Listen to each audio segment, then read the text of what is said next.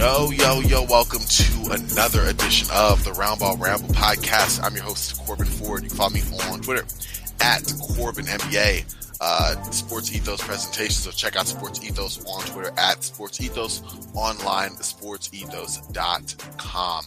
It's playoff season, y'all. If you've told by the last couple episodes, we've been leading up to this with thoughts on the playing game and just where we've been and looking into the playoffs. But now it is time to preview the playoffs, and I'm excited to have none other than good friend, fellow Laker fan, NBA analyst. You can find him on Lakers Nation. If you follow baseball, you can find him working with the Dodgers as well. Follow him on Twitter at Ron Gutterman 24. It's Ron Gutterman. Sir, how are you today? Doing great. I am ready for playoff basketball. It was weird with no games at all on Thursday today. Yes, it was. I felt like something was missing, and it was basketball. So, yeah, I'm with you. Totally was. Yep. It's been crazy. But, no, we have that to look forward to now, coming up, in a couple hours, honestly. By the time people listen to this. Yeah, exactly. So, let's kind of get to previewing. And I guess the first one I want to do, let's start with, I want to kind of get some of the easier ones out the way. And by easier, I mean, listen, no disrespect to any of the matchups here, but some of these teams are going against teams that are significantly better, and they're probably going to go out with the dustpan or a little bit of a fight. And that's okay. You made the playoffs. That's in the play-in tournament and everything. That's an achievement, you know? With that being said, let's start in Philadelphia, where the Brooklyn Nets will be playing the Philadelphia 76ers. And also, I want to let everyone know right now, we're just doing the ones. I'll probably Ron back. Actually, I'll just ask Ron. Ron, we'll talk about whether the Bucks. I'll get it out the way right now. Bucks and Celtics facing the. Let's do that first. Facing the winners of the play-in tournament matchups, right? Do you like the Celtics against the Hawks? Yeah, I like the Celtics against the Hawks. I don't think, no disrespect to the Hawks. No. They're not going to be able to do to the Celtics what they did to the Heat, which was physically overwhelm them. Mm-hmm. They're not going to be able to do that to the Boston Celtics. The Celtics are way too tough. They rebound the ball really well. They defend extremely well. And their offense is, worlds better than what the Miami Heat have to offer at this point. Mm-hmm. I don't see that being, the Hawks might get one game where Trae Young just goes crazy. I could see a world where he puts up a high 30, low 40s game in game 3 or 4 in Atlanta, and it's a big moment. But I don't see the Celtics dropping more than one game. I have Celtics in 5 there. Yeah, okay. I'm with you on that. I have them at the same. I figured let's get those out the way first. The Boston-Philadelphia matchup it's about the same in my opinion, but before we even get there, one more to ask you about, and that's, do you like the Bucks odds against whoever's coming out of tonight's play-in game? Yeah, Bulls Heat. That is a fascinating game in the fact that they're both so average. I don't know who to go for. Yeah. I see the Heat winning that game mainly because, as much as it would maybe behoove the Heat to fall into the lottery, Mm-hmm. I don't see a world like the Heat. We know about Heat culture and we always talk about it, and it's kind of a cliche, but I don't think Heat culture is going to go out there and get embarrassed on their home floor twice in a row in the play-in tournament. I see the Heat kind of putting their foot down and beating a Bulls team that is really, look, they have some good players. Obviously, DeMar DeRozan, Zach LaVine, Alex Caruso. They have guys that can make things happen, but they are not a great team, and they are vulnerable. And I see the Heat taking advantage of those. I see a much better game for Bam Adebayo.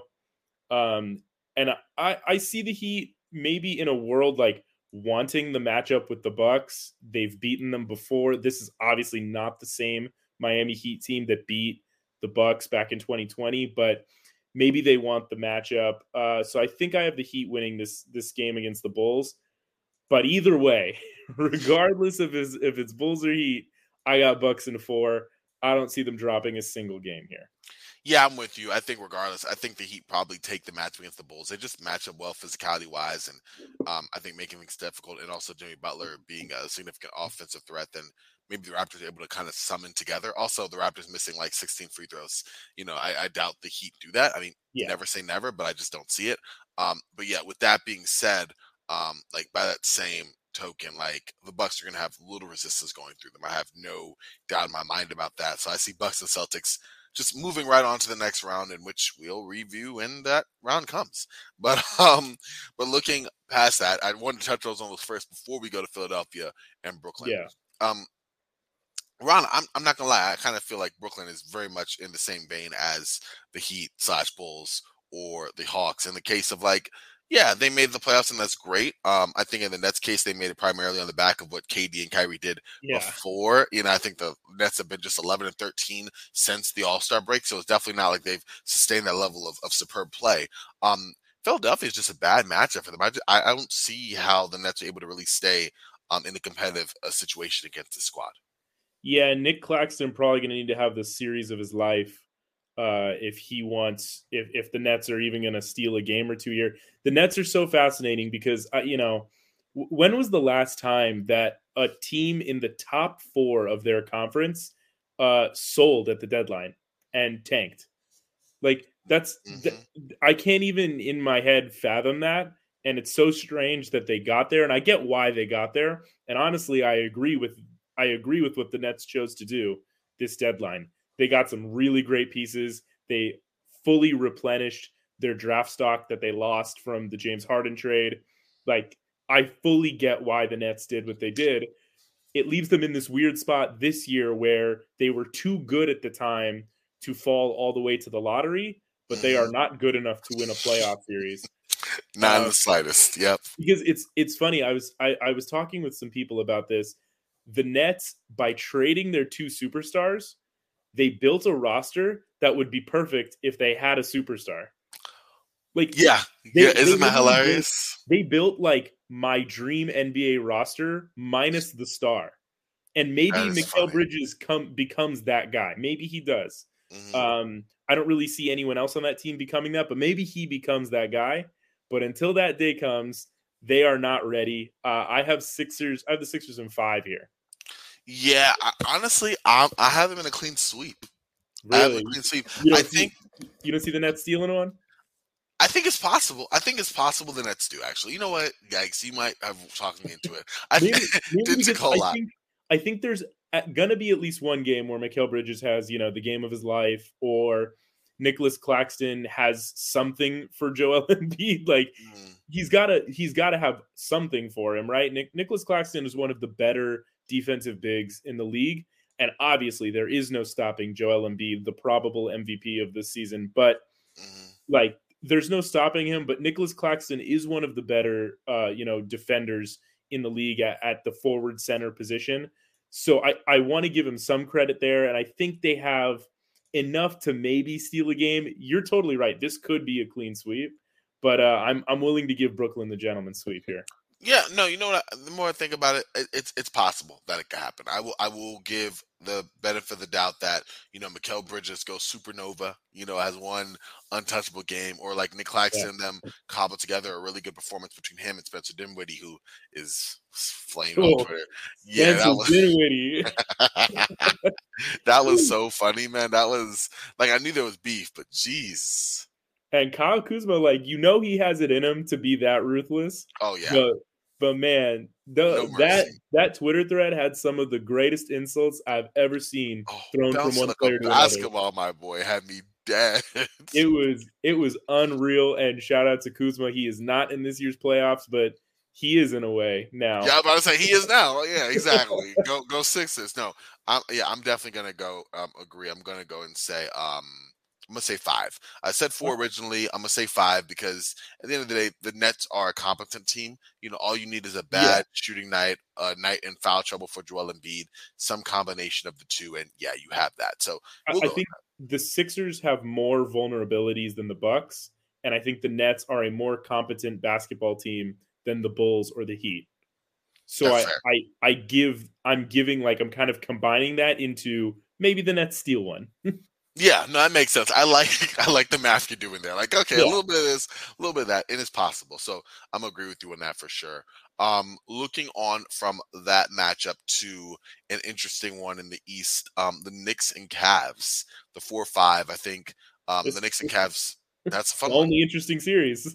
Right. That's the only one. We've kind of flew through the rest of them. This is the only one. And I mean, the Knicks and Cavs clashed 3 times, or 4 times rather. The Knicks won 3 of them. The Cavs won the first matchup in Cleveland. Donovan Mitchell to put like a 38-point performance. The Knicks won every other one, but there was also absences on both sides. And injuries that also played into and factored into that. So you look at it now, both teams are coming in mostly healthy. Julius Randle is coming with that sprain. I think is a left ankle. Yeah. I imagine he'll play, but that probably will hamper him. So with that being the stage set, what do you think, Ron, about what we have here with us before us? This is fascinating because I think, at this point, we kind of it's weird. We almost have to do away with like the regular season series, like what happened in the regular season. It feels like it just doesn't really matter in a lot of these instances, just because players miss so many games nowadays. And I'm all for like preserving health for this, right? Like this is why teams preserve their players throughout the year so that we can get to these playoffs. And it seems like for the most part, everyone's healthy. Yeah.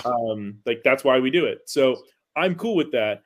But it leaves me like I look back at these 4 matchups between the Knicks and the Cavs, and I'm like, I don't know that there's too much to take away from any of them. Like, yeah, the Knicks won 3 of them, but it's just hard to take anything significant away.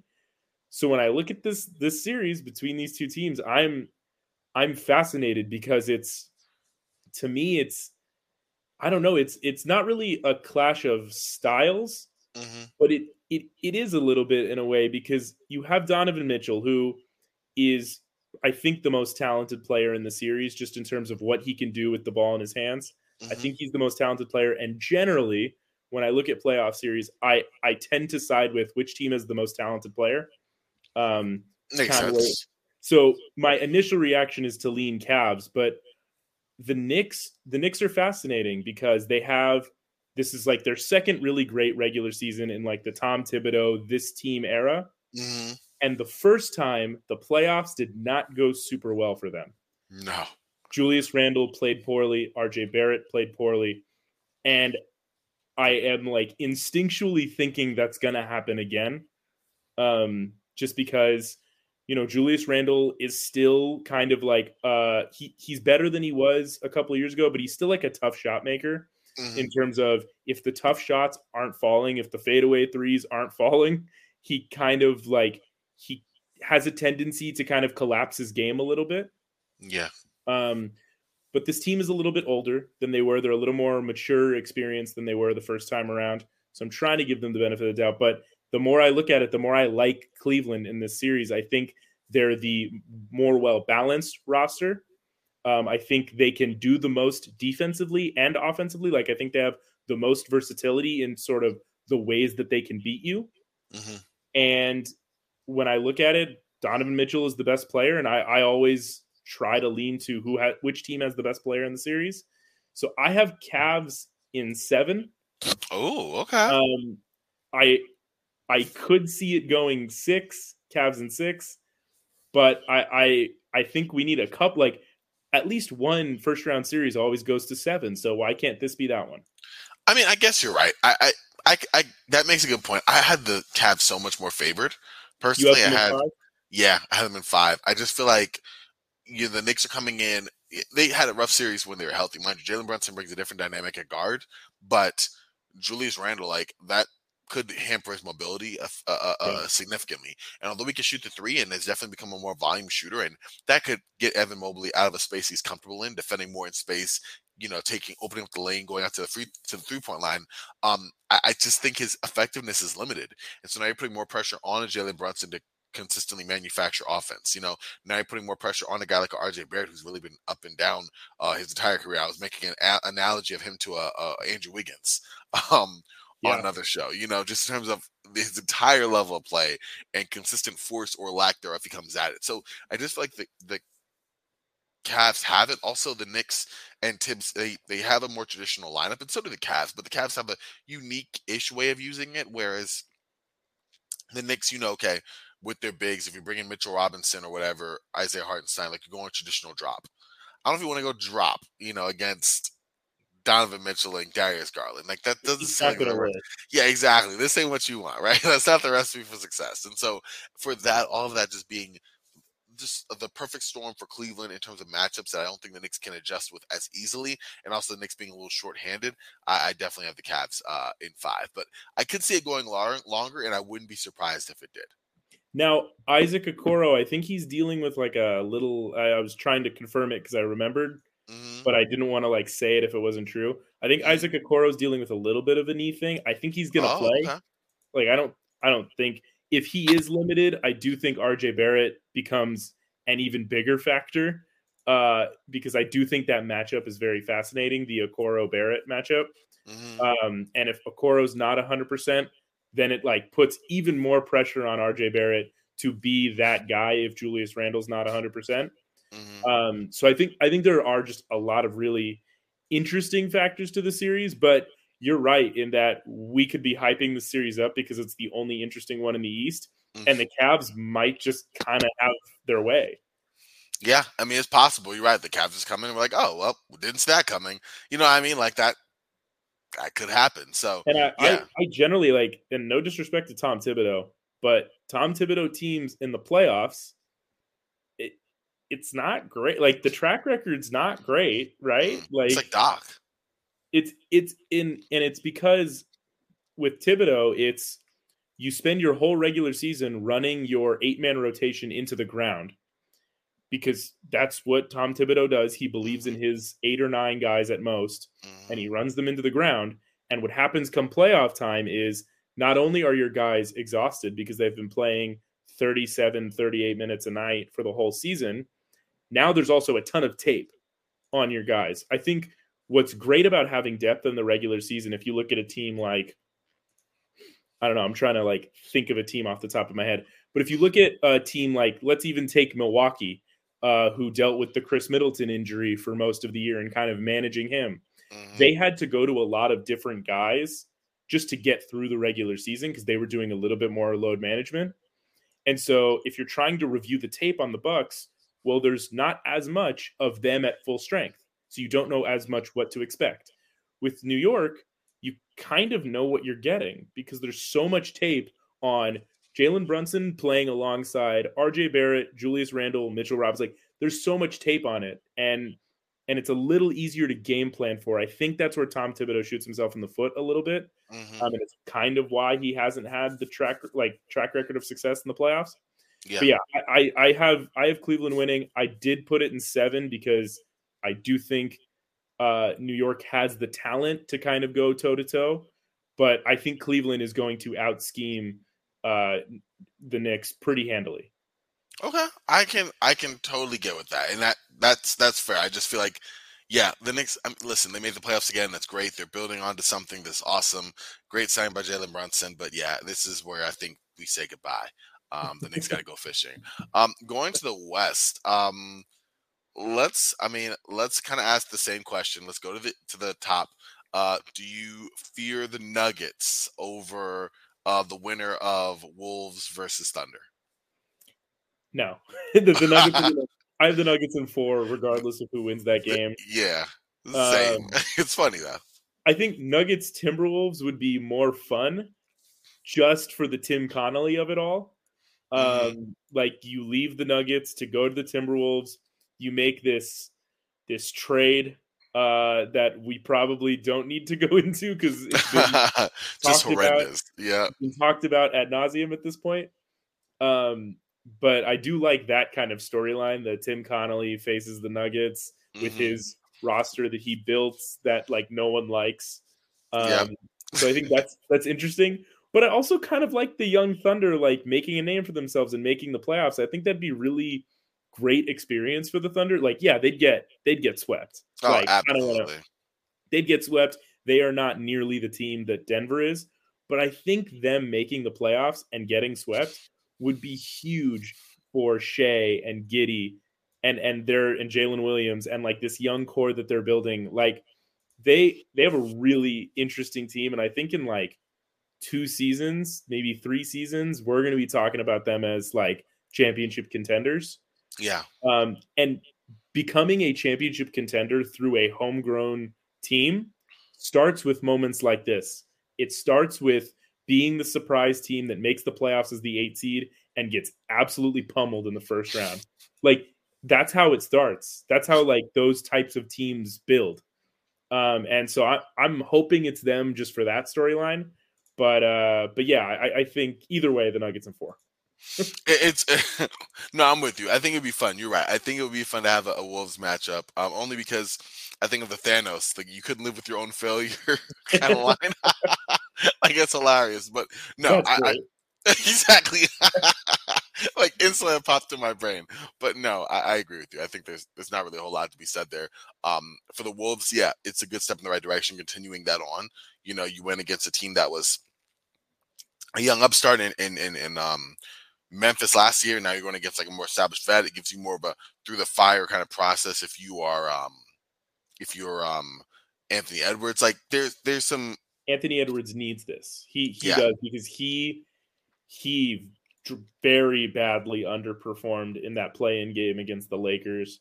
He did not look good at all. And I think he needs to go into this play-in game with sort of like the superstar mentality of like it's cool if I go, 3 for 17. I'm going to do it again. Like, I'm going to keep fighting and I'm going to keep getting better. And I hope for his sake that he is able to have a great game, win or lose, against the Thunder. Yeah, no, I agree with you. It's something to hold your head up high, even if you went down. It's a learning experience because you want to have another step in your progression. And it's a different challenging element, a different layer than it was before, but still something he can like look toward building upon. So definitely with you on that. Going to the second round, I think that's actually more interesting. It's not really like it's that easy. Lakers. You're the Lakers guy. I mean, we're Lakers fans, but Lakers Nation, Lakers versus Grizzlies. I only caught a little bit of Laker Nation's actual coverage of that, or like their preview of it. But I have the Lakers Nation guy here in the front. I'm gonna let you take it away. What are your thoughts here? This is a fascinating series. Right? The Lakers are going to need to make this the ugliest series you've ever seen. They cannot allow the Grizzlies to kind of run all over them. The Grizzlies, Ja Morant has had success against the Lakers. Ja Morant is the type of guy that always has success against the Lakers. And I think D'Angelo Russell, we don't know if he's 100%. Dennis Schroeder is definitely not 100%. He's playing, but he's not 100%. Defensively, them guarding Ja Morant is going to be interesting. It's going to be fascinating to watch.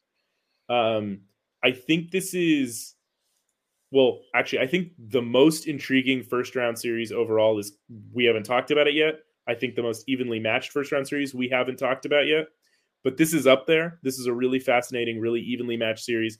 And I think for the Lakers to win, they're going to need to kind of muck it up and make it ugly and force the Grizzlies to play in like defensive battles. Because this Lakers team, as good as they've been since the break, since the trade deadline, they do have a tendency to get stagnant offensively. They do have a tendency to kind of have these scoring droughts, be a little too LeBron reliant to make something happen. The storyline about forcing the ball to Anthony Davis the whole year has kind of been a thing, and they're going to be trying to do that here, especially since the Grizzlies don't have Steven Adams. And I think it's going to take a game or two for the Lakers to figure out how to force the ball into Anthony Davis's hands, because that's just how it's been for them all year. They've struggled with this. So I think the Lakers are kind of going to need to make it a slower paced, uglier battle. If they try to get into a run and gun match with the Grizzlies, I do think the Grizzlies are the better run and gun team at this point, mainly because LeBron, Anthony Davis, Dennis Schroeder, D'Angelo Russell, these guys are not the perfect picture of health at any of these stages in their careers. Mo Bamba is the same way. Like, there's not enough health reliability on the Lakers side to where they can afford to get into high speed, high pace, scoring output battles with the Grizzlies. They're going to need to slow it down. So prediction, I do have the Lakers in 6. it feels almost like too many people are saying that. Yeah, right. You said it. It does. It feels like that's too popular a pick to actually happen. Mm-hmm. And maybe we're heading for a 2021 Lakers Suns where everyone hypes the Lakers up and then one person gets injured and the Grizzlies House of Cards just make it easy. So I do see a world where the Grizzlies win. Absolutely. This is a close series. I have the Lakers in 6 because what do I always go back to? Which team has the best player? Yeah. And I think at their best, the Lakers have the 2 best players in this series. And so if everyone's at their best, I have the Lakers. No, I'm with you. It's tough. I thought the exact same thing you said. I've been thinking the exact same thing. Like, everyone's saying it, and we've seen this song before. Yes, but at the same time, I just think that I think that it's the mix of having LeBron and AD for the Lakers, and also the fact that, Brandon Clark really gave the Lakers problems, right? Like, Brandon Clark gave the Lakers problems, not to the extent that John Morant has and will give the Lakers, but he's given the Lakers some issues, and he's not there, and that's important. I think that, with the absence of him, it makes it a little bit more difficult for the Lakers for the Grizzlies to be able to match up in terms of the sheer athleticism and size that you need to combat against AD. AD's had monster games against the Grizzlies. Some of that, yes, on Jaren Jackson Jr., who will battle foul trouble. But also, when Jaren Jackson's on the court, he was doing that to Brandon Clark and to Xavier Tillman. Well, now he took Brandon Clark out entirely. Also, Steven Adams isn't there at all. It's a lot of Xavier Tillman. Exactly. That's just a lot of Xavier Tillman in the series. Exactly. And as much as I like Xavier Tillman, I think he's a solid player. He is no match for Anthony Davis. There's levels to it. There's levels. And Jaren Jackson Jr., as great of a defender as he is not my defensive player of the year pick. I just want to throw it out there. He may win. He's not my pick. I will not be happy if he wins, but he's gonna get into foul trouble. He can't help himself. As much as I think Taylor Jenkins said something like, we're gonna keep Jaren Jackson out of foul trouble. You can't. Jaren Jackson, let's go back to Thanos. Jaren Jackson foul trouble is inevitable. It's inevitable. It will happen. Like, we are this is we live in a world where Jaren Jackson Jr. fouls. And I think that's gonna happen. That's where I see the Lakers having the advantage and being able to pull ahead in this series and win in 6. The way the Grizzlies win for me is if they can outrun the Lakers. John Morant, if Dylan Brooks plays much better than he has played against the Lakers this season. If their guards are at their best, Desmond Bane, if their guards are at their best and putting pressure on the Lakers' perimeter defenders, then I think the Grizzlies can win this series. If Jared Vanderbilt does not do a great job covering John Morant, which is possible. Jared Vanderbilt is great, but he's John Morant's a really great player, and he might be able to have success even against a guy like Jared Vanderbilt. I can see the Grizzlies winning, but I do have the Lakers. Yeah, I'm with you on that as well. I just feel like the matchups are unique. It's intriguing.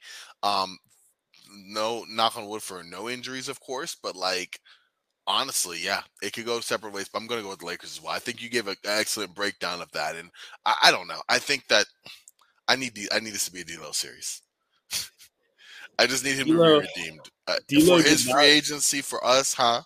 D'Lo did not look good in the playing game. No, he did not. It was shades of last year on Minnesota. Yeah, and he D'Lo, didn't have it. I don't know what it is with him in the postseason. He did this with Brooklyn as well, his All-Star year. He was not great in that series, if I recall. I may be completely, but I don't remember him being good.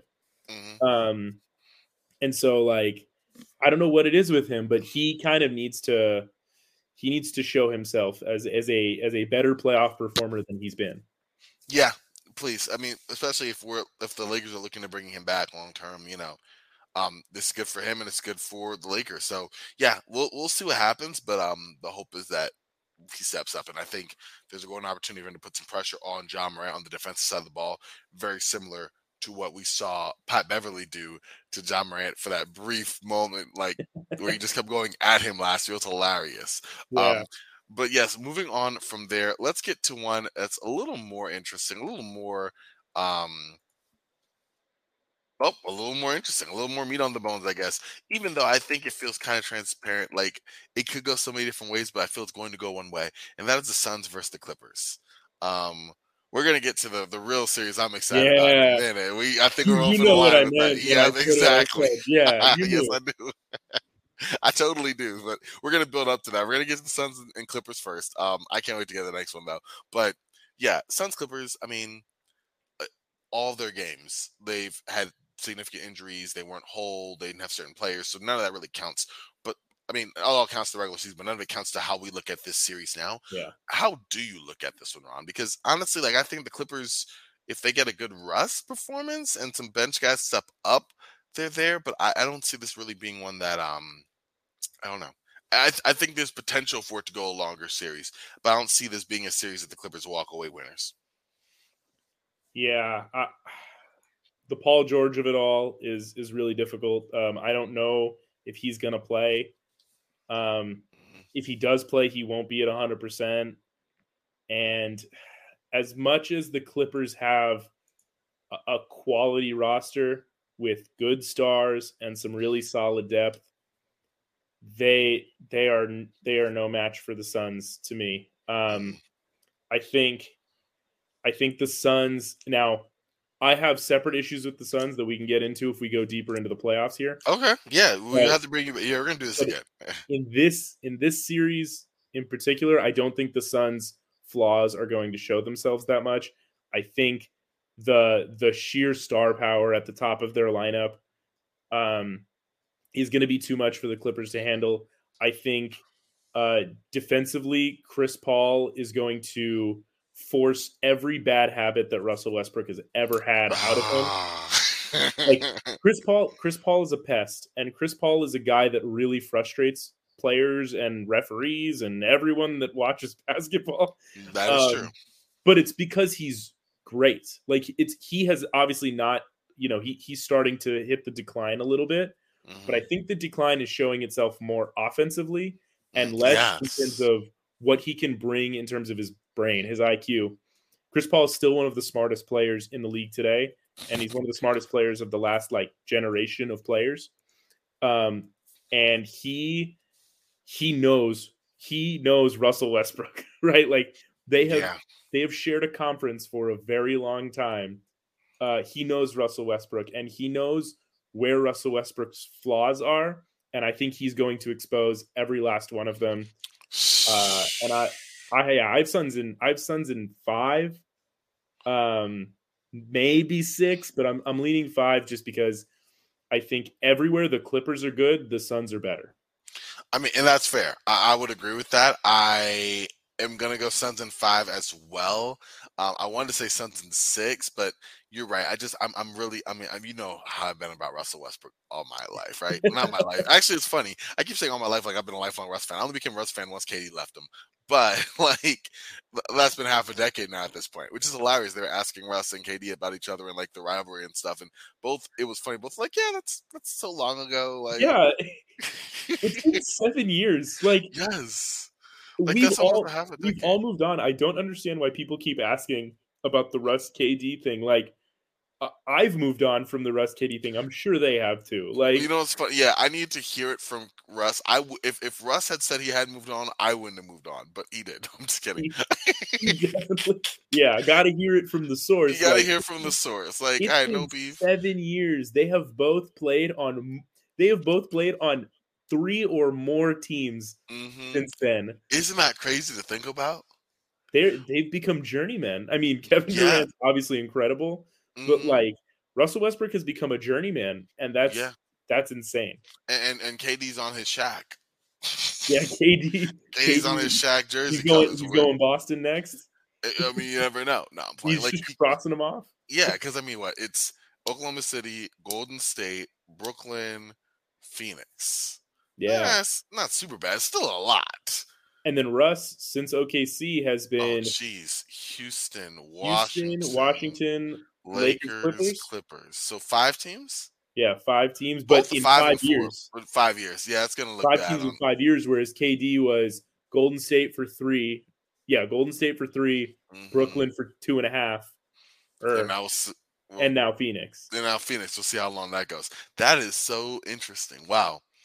Yeah, Russ is 5 teams in 4.5 years. 5 years. It was so you didn't even realize it how quick it was. But you're right. If you play a different year of 2K, he's on a different team. Yeah, he was only in Houston for 1 year, which is insane because like that Houston team is so memorable because they were the team that said we don't employ centers.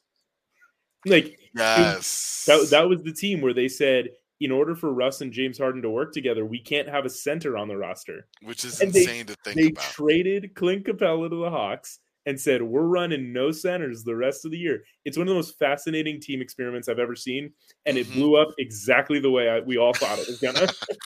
It did. It hit a wall. It was hilarious, like seeing the Lakers front court and then Robert Covington trying to man the middle. It's like, Jesus Christ. Robert Covington and P.J. Tucker are like, all right, Anthony Davis, Dwight Howard, JaVale McGee, like, what do we do? We can't do anything. Yeah, exactly. Oh, man, that was hilarious. Huh?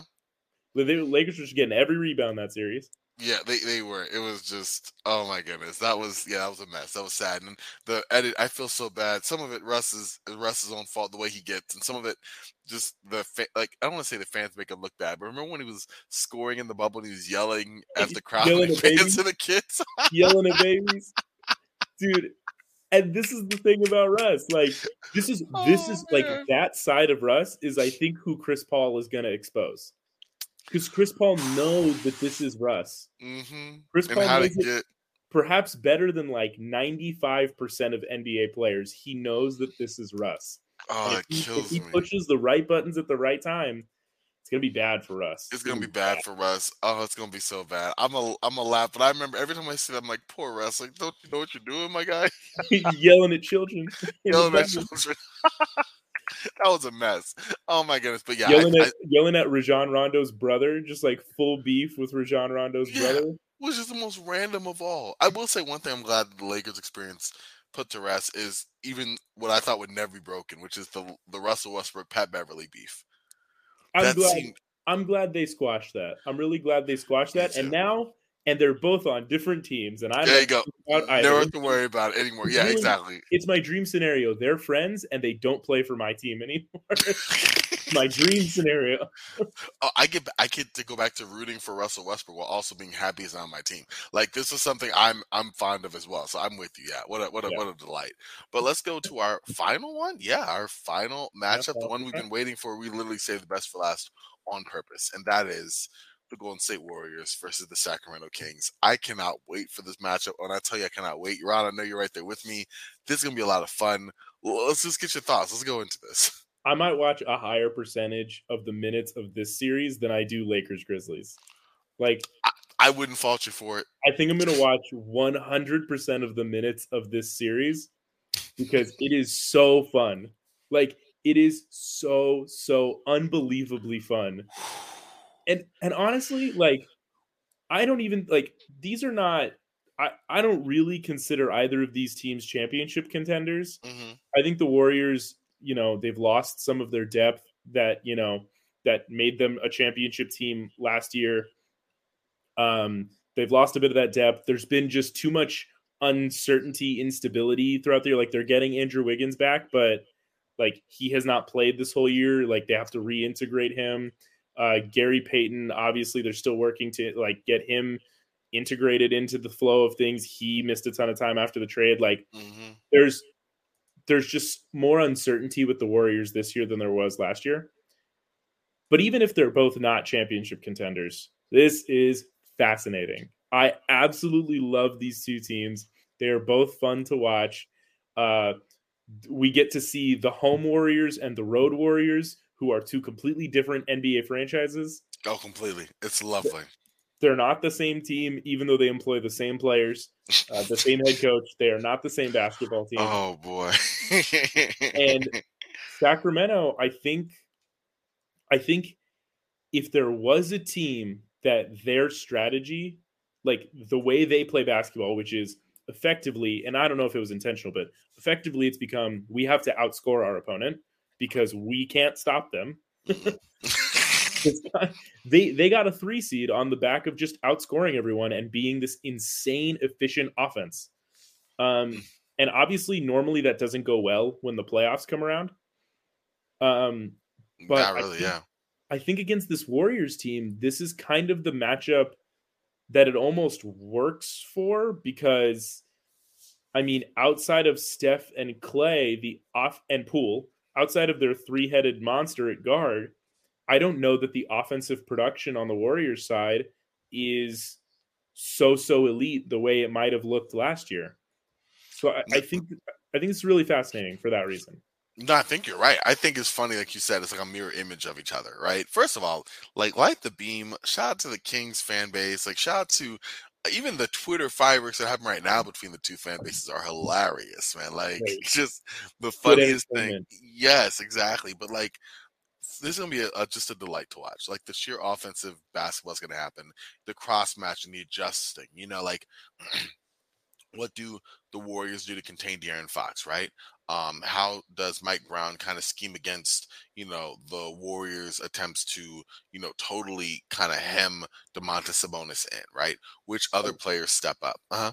And Mike Brown knows this Warriors team obviously very, very well. He's built yes. Maybe he can push the right buttons here. He's going to be the coach of the year. He'll be able to push the right buttons. And it's interesting. You talk about how are the Warriors going to contain De'Aaron Fox? I wonder if the way to contain De'Aaron Fox is to make him do more. Like, there's an argument to be made that De'Aaron Fox is at his best when he can drive and kick, when he can drive and score at the rim, when he doesn't have to do as much iso ball, when he can kind of work within the flow of the offense, get the ball to open shooters, find pockets for his athleticism to really shine. But I think if he's ISO the whole time, I think that hurts the Kings. And I wonder if the way to contain De'Aaron Fox is just to make him play one-on-one every time. Yeah, probably. You're right. Off everybody else like that. It's an interesting thing. I can't wait to see what Steve Kerr and Mike Brown have for each other. Yeah, tire him out, kind of make something happen there. Yeah, it's gonna be fun to watch. I think. I'm trying to think of one thing that. Okay, let me ask this question. What is like the most important? Like, what's the most important thing that you're looking for, or the most exciting thing you're looking for? For me, I definitely want to see the backups. Like Malik Monk, I need a Malik Monk stretch. I need a Malik Monk series. Like I need it in my veins. That was my favorite Laker last year. Like I need him to have like one of those moments. But also, like let's get. I want a 3 that gets Mark Jones on the call, Kings on a run. A swing sequence, get a wide open 3. Let Mark Jackson just let the crowd do their work, take us to the commercial break. Like, let's go. You know what I mean? Like, this is definitely like a injected into my veins series. Yeah, it's just right for sure. Like, let's go. I think the one thing I'm fascinated to see is the Draymond Sabonis matchup. Yes. Because it is a real tale of strength on strength and weakness on weakness. Very true. You have one of the most skilled and intelligent offensive bigs in the league, probably a top, I don't know, like top 7 4? 5 to 7 offensive big in the league.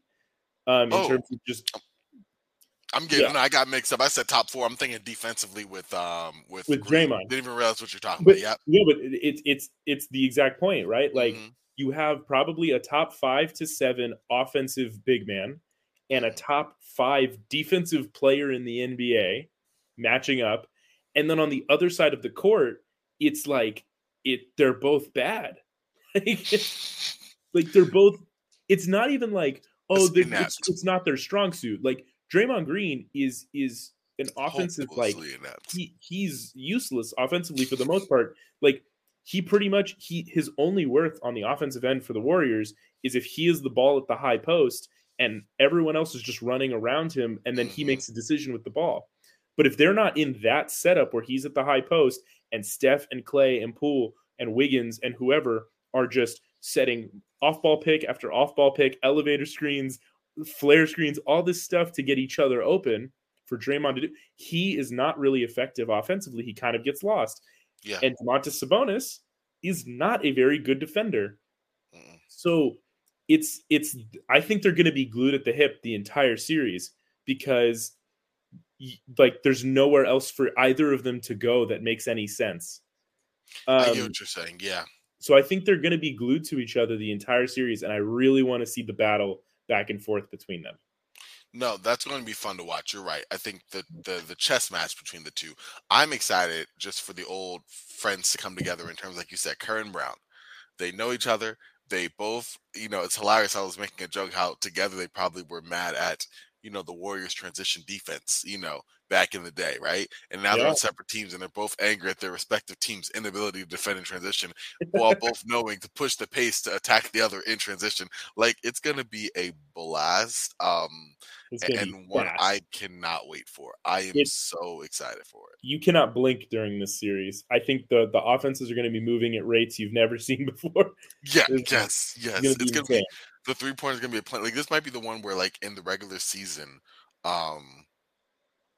like in the postseason, it plays like the regular season. Like, yeah, there's gonna be some tight minutes down the stretch, and the crowd's gonna be into it. I'm ready for it. This one is the one. I think it's so Saturday. Ready for a Sacramento home playoff game. Like, how fun is that? That's I know big markets dominate, yada yada yada, whatever. A Sacramento Kings home playoff game is good for the NBA. You can't tell me otherwise. There's no one's telling you anything about. You're right. Like, there was no way. And also, like, I'm gonna have my popcorn ready if it's Saturday morning. Like, it's not gonna be Saturday morning; it's gonna be Saturday evening. I'm gonna be like a kid watching the cartoons with a bowl of cereal. Like, I'm ready. Like, let's go. Yeah, the games before the Saturday schedule is Nets, Sixers, Hawks, Celtics, Knicks, Cavs. Those are appetizers. Those are the bread. That's the free bread you get. All in preparation for Warriors Kings in the nightcap. It's gonna be a mess. I'm pumped, man. I cannot wait. Like, let's go. Let's bring it tomorrow. Now, what's the prediction though? Because we didn't, and all the excitement. We didn't, and I almost wish we still couldn't. I don't want either of these teams to go. I want them.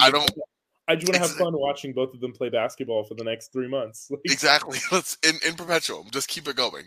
If I had to pick, yikes, I don't like to. I'm gonna say Warriors in 6. I think at the end of the day, someone has to play defense, and therein lies the problem for one of those two teams. Like, the Warriors selectively, if they're not at home, can decide to play defense. Like, it's like driving a car and you're like, let's go on a race, and both teams are gonna go on a race, and both teams have like great engines, and it's like, let's go, and they're both fun, they're both going, and yeah, you don't have to stop the other team per se, but you're racing to the end of a cliff, and one person has to stop on the brakes. At the end of the day, like, the Warriors' brakes are kind of squeaky, and they may scare you a little bit more than you want in certain terrain, but they will stop. And the Kings know they ain't got no brakes, so let's go, we're just gonna beat you to the end. But at the end of the day, you're going to get to a part where you just don't got the breaks, and that's going to make you pay. And I think that's exactly where the Kings are going to meet. The Warriors have Draymond Green. They have Andrew Wiggins. Like, they have Kevon Looney. They have people who can get a stop in a big moment. And Gary Payton. And I look at the Kings roster, and I don't see where their big defensive stop is coming from. Like, the way I look at it is, if it's crunch time and the Warriors have the ball up 1, the Kings cannot stop them. The Warriors will score. Mm-hmm. And so it's tough for me to pick the Kings as much as I'm excited about them. Like, the Malik Monk Jordan Poole matchup is so fun. Like, that's just fun. Blast. Yeah. It's high flying. It's ridiculous. It's going to be great.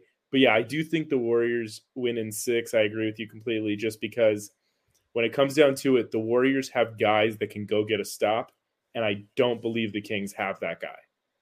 No, I don't think they do either. But it's going to be such a blast to watch, and just, I don't know. Like you said, when we come back, we're going to have to do this again, Ron. When we come back for the second round, and we talk about the winner of this one, and bemoan the fact that one of these teams moved on, it's going to be so sad. It's going to be so sad, yes, but it's going to be a lot of fun. And you know what?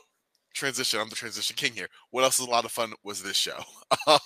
Always fun. Always fun. Always, man. I appreciate you coming on and just talking, playoffs with me, kind of bouncing around. I think we did a nice job of touching on the main points of these and what to look forward to and what we're looking forward to specifically.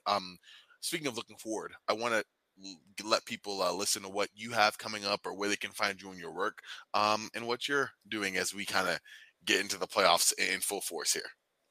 Yeah, I mean, I will be covering the Lakers side of things on Lakers Nation. As always, I'll be doing some live streams of games on playback. I'll be doing live post-game shows. I'll be doing podcast episodes there. I also will, for baseball fans, I'll also be, covering the Dodgers as they go through the regular season here. It's early going, but yeah, I'll be there at almost every game. So it's a lot of sports for me in the next few months. I'm very excited. There we go. I'm about to say this is the perfect timeline right now for you, Ron. Like, you're doing it all, you're having it all. Every day I get to cover a sport, and it's a dream. That's a blast, man. I'm happy for you, man. I'm happy to be friends with someone who knows all the sports I can glean off of. Baseball, I'm getting there, but basketball, absolutely. Baseball's fun. Baseball's fun. Don't let them tell you baseball's boring. Okay, I'm gonna do my best not to. I'm a Phillies guy, but it's been years since I watched. Yeah, I look. I know a lot of people don't love baseball, but and we can save this spiel for another day, but I have a big spiel about why baseball's awesome, and people should watch it more. You know what I was going to say? We'll start our next show talking about it. Absolutely. Sounds like a plan, man.